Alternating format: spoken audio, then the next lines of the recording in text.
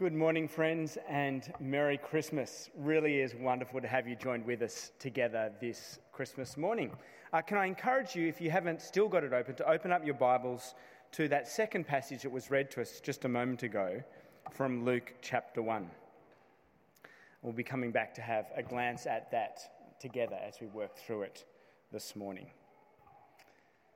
Well, I wonder what you imagine it might look like for you to find yourself favoured by God.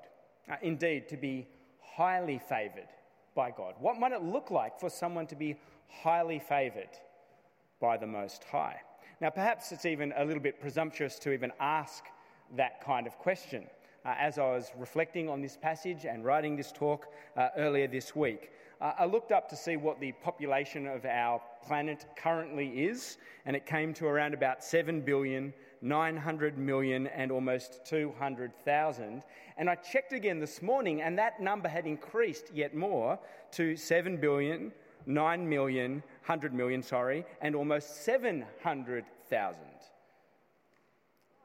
Who am I, among such an overwhelmingly large number of people, to imagine that God's favour might perhaps rest on me in any particular kind of way?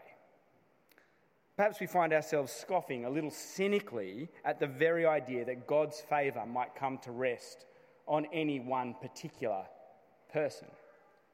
And yet the Christmas accounts of Jesus' birth unsettles our weary cynicism by reminding us that God's favour has indeed come to rest, not only on some of those whom we'll discover and reflect on in today's passage, but on all those who hear this news and find their joy and peace in it.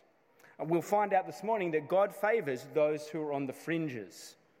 God seeks fellowship with those who are on the fringes, and God proves faithful to those who are on the fringes. Let's have a look at that over the course of this morning. We'll begin with the passage that we started a little bit earlier with this morning, Luke chapter 1. Let me read for us verses 26 to 30. Verse 26 of Luke chapter 1. In the 6th month of Elizabeth's pregnancy, God sent the angel Gabriel to Nazareth, a town in Galilee, to a virgin pledged to be married to a man named Joseph, a descendant of David. The virgin's name was Mary. The angel went to her and said, "Greetings, you who are highly favoured. The Lord is with you." Mary was greatly troubled at his words and wondered what kind of greeting this might be. But the angel said to her, "Do not be afraid, Mary. You have found favour with God." Now, Luke actually begins his whole account of Jesus' life a few paragraphs earlier by telling us that these events that are being described here took place during the time of King Herod of Judea. Now, Judea was a region that was situated at the outermost fringes of the Roman Empire, right on the edges of it. And our passage that we're looking at, that we're zeroing in on with Mary today, our passage locates this action even further out on the fringes, past the northern fringe of Judea itself, in the remote region called Galilee, and in a backwater town right at the fringes of Galilee called Nazareth. And here on the very fringes of the fringe, so to speak, of the Roman Empire, an angel appears to a virgin named Mary. Now, it would have been difficult to imagine someone more on the fringes of human history than someone such as Mary. Not only because she was a woman from this backwater town of Nazareth, but as a virgin, that is, as a betrothed young girl, as a yet unmarried young girl, she'd not even come of age yet. She'd not yet even taken her very first, very modest step into public adult society.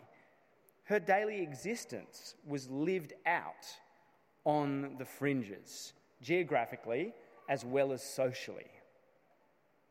Little wonder Mary's distress, her unease, her discomfort at the angel's greeting. When you've only ever imagined yourself at the fringes, To have the spotlight suddenly cast upon you in such a dramatic way can only be unsettling and terrifying, can't it?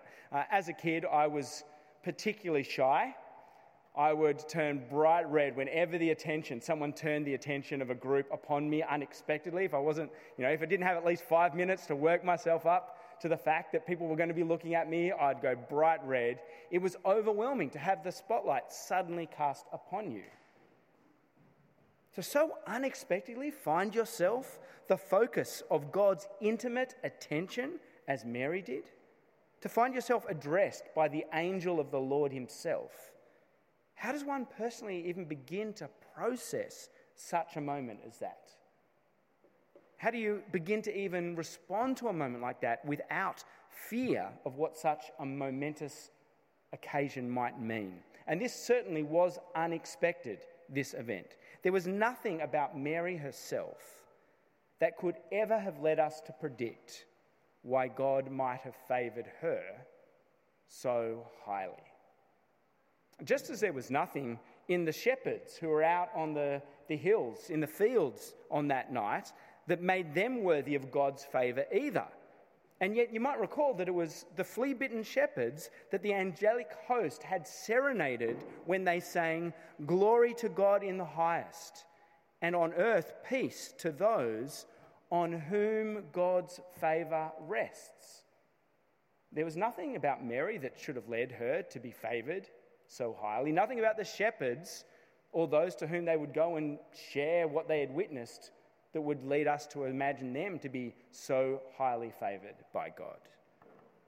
And in fact, Jesus' very first sermon he ever preached publicly was in that backwater town of Nazareth. A sermon in which he declared the year of God's favour had arrived. There was no one in the town of Nazareth who you would have thought would have deserved God's favour to rest upon them either. God often chooses to rest his favour upon those who are at the fringes, upon those with little reason to ever expect seeing the light of God's favour shown towards them. But what shape does God's favour actually take when it does land so unexpectedly upon someone like Mary, someone at the fringes, so to speak? Have a look with me at verse 31. We'll pick up this morning's passage from verse 31 again.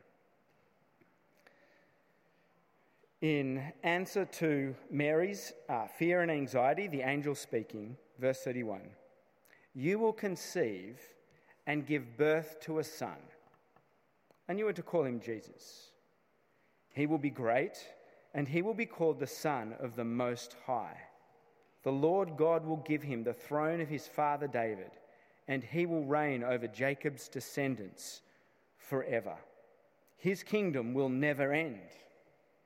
"How will this be?" Mary asked the angel, "since I am a virgin?" The angel answered, "The Holy Spirit will come on you, and the power of the Most High will overshadow you, so the Holy One to be born will be called the Son of God."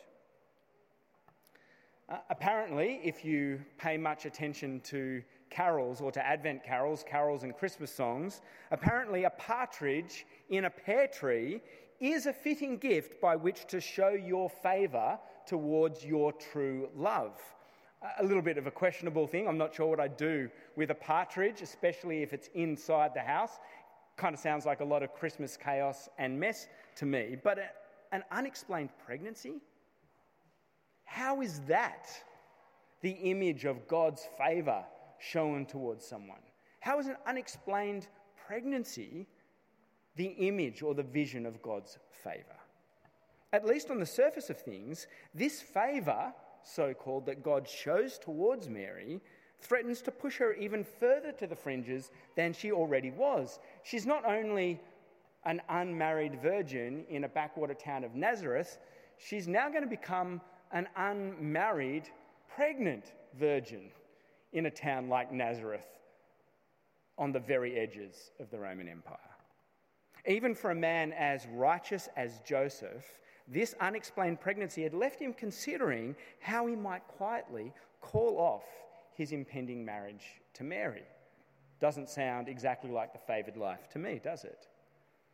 How exactly is God displaying his favour towards Mary in these events? In fact, a little bit later on in Luke's Gospel, a couple of chapters later, we discover that the birth and the events of Jesus' life are going to pierce Mary's own heart as well. She is going to share in the grief and the sorrow that will mark the life of her own son. Where's the favour in that? God hasn't favoured Mary by deepening her or giving her the deepest desires of her own heart, has he? God hasn't shown his favour towards Mary by elevating her in status and standing in any way that the rest of the world might have recognised or given recognition to in that moment. God has shown his favour by drawing Mary into fellowship with himself, by giving her an intimate share in his plans and purposes for the world. She who stood unknown and unacknowledged at the furthest fringes of human power and influence was now overshadowed, enveloped by the intimacy and the power of God's presence with her. While the Roman Emperor, Caesar Augustus, continued to erect stone statues imagining his glory at the heart of the Roman Empire, the human flesh of God the Son, of Jesus, of one whose kingdom would never end, was beginning to be knit together in the womb of an unmarried and otherwise unacknowledged girl. All of it hidden from view to anyone, not even an ultrasound printout to reveal the glory of what God was doing in that moment. But God not only shows his favour to those who are on the furthest fringes, like Mary and the shepherds, God not only draws them into intimate fellowship of his wonderful saving plans and purposes, but God also proves himself faithful to those on the fringes through his word, through his promises. Have a look with me at our final little section, verse 36. Verse 36. Partly in response to Mary's question about how these things could possibly be, the angel declares in verse 36, "Even Elizabeth, your relative, is going to have a child in her old age. And she who was said to be unable to conceive is in her 6th month. For no word from God will ever fail." "I am the Lord's servant," Mary answered. May your word to me be fulfilled." And then the angel left her.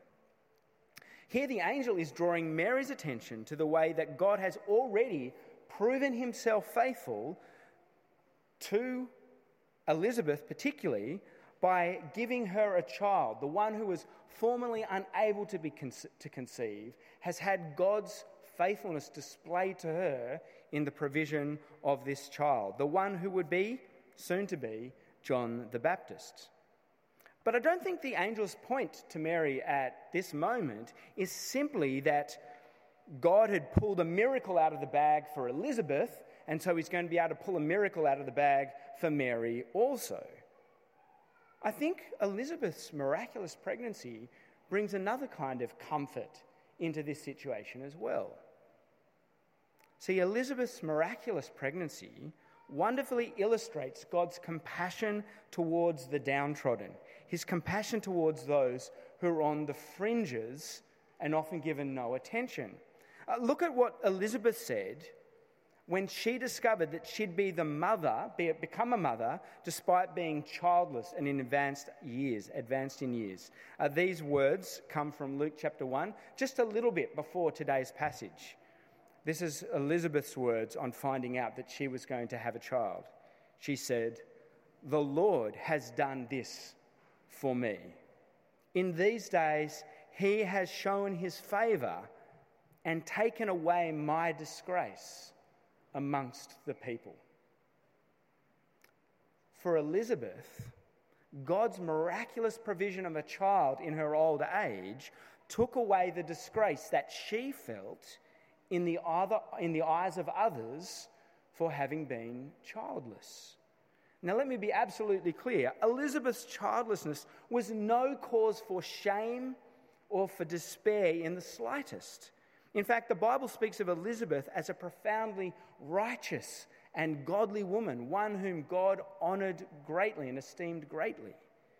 And yet, Elizabeth did feel undeserved shame and reproach for her situation nonetheless. She had felt pushed to the margins and marginalised as a result. And God proved himself faithful.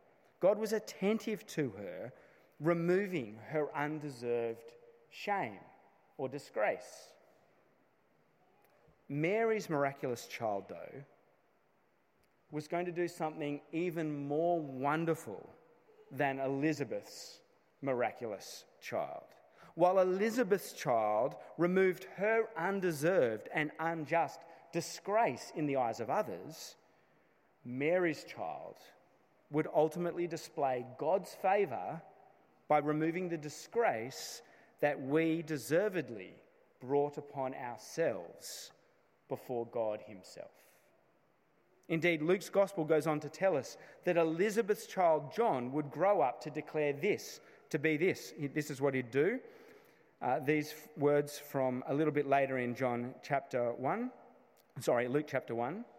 We're told that John the Baptist would grow up to prepare the way for him, for Jesus, to give his people the knowledge of salvation through the forgiveness of their sins, because of the tender mercy of our God, by which the rising sun will come to us from heaven, and to shine on those living in darkness and in the shadow of death, to guide our feet into the path of peace.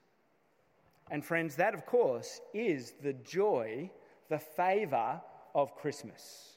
That God is tenderly attentive to all those who are on the fringes, especially those of us who are burdened by the disgrace of our own past sin or failures or shortcomings. For us, God has shown his favour by providing a son, a saviour, the Lord Jesus, one who would guide us out from the fringes of darkness, out from under the shadow of death, and into the path of God's peace. And friends, it's in the knowledge of the Lord Jesus, that one who bears our disgrace and our shame for us, that we can walk this Christmas day in the joy and the knowledge that we have had that disgrace taken away and borne by another. And so we can lift our voices in praise and thanks in the same way in which Mary did and Elizabeth did, and those who witnessed these events that first Christmas. How about I pray, and then we'll lift our voices in song together. Dearest Father, we praise you that you would do the unthinkable and make your favour known to those on the furthest margins, those who are most often overlooked and unacknowledged. That the favour of your power and your presence reaches even to those corners of our globe that we would not even think to give our attention to. Father, we thank you that you have shown your favour this Christmas in the giving of your Son, who takes away all of our shame and our disgrace, bearing it upon himself, so that our own hearts and minds might be left free to rejoice and offer you the praise and glory that you so richly deserve. We ask that your Spirit might help us lift our spirits in praise of your name this Christmas. In Jesus' name we pray. Amen.